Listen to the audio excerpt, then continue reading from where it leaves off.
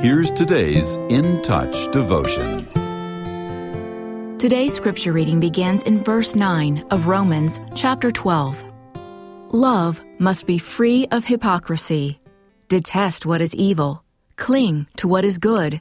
Be devoted to one another in brotherly love. Give preference to one another in honor, not lagging behind in diligence.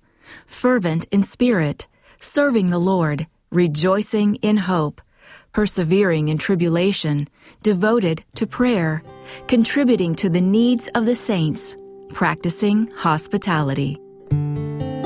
God sends opportunities to those of us who are believers every day to positively impact lives around us.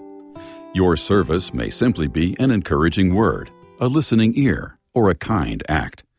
But in other situations, helping someone may involve the sacrifice of long periods of time away from your regular routine or giving generously of your resources.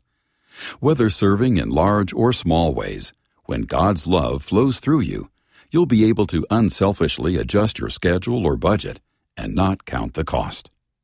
No matter what you do, your service should always be done in Jesus' name. This means it's motivated by love, done in harmony with God's revealed will, and in submission to His authority.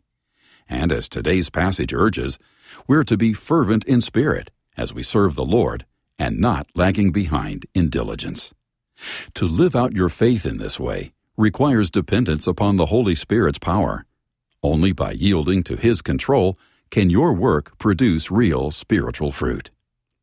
As ambassadors of Christ, we must serve with humility so that God receives the glory He deserves. Whatever success we experience belongs to the Lord, whose Spirit is working through us. Pray for Him to make you alert to the service opportunities He places before you.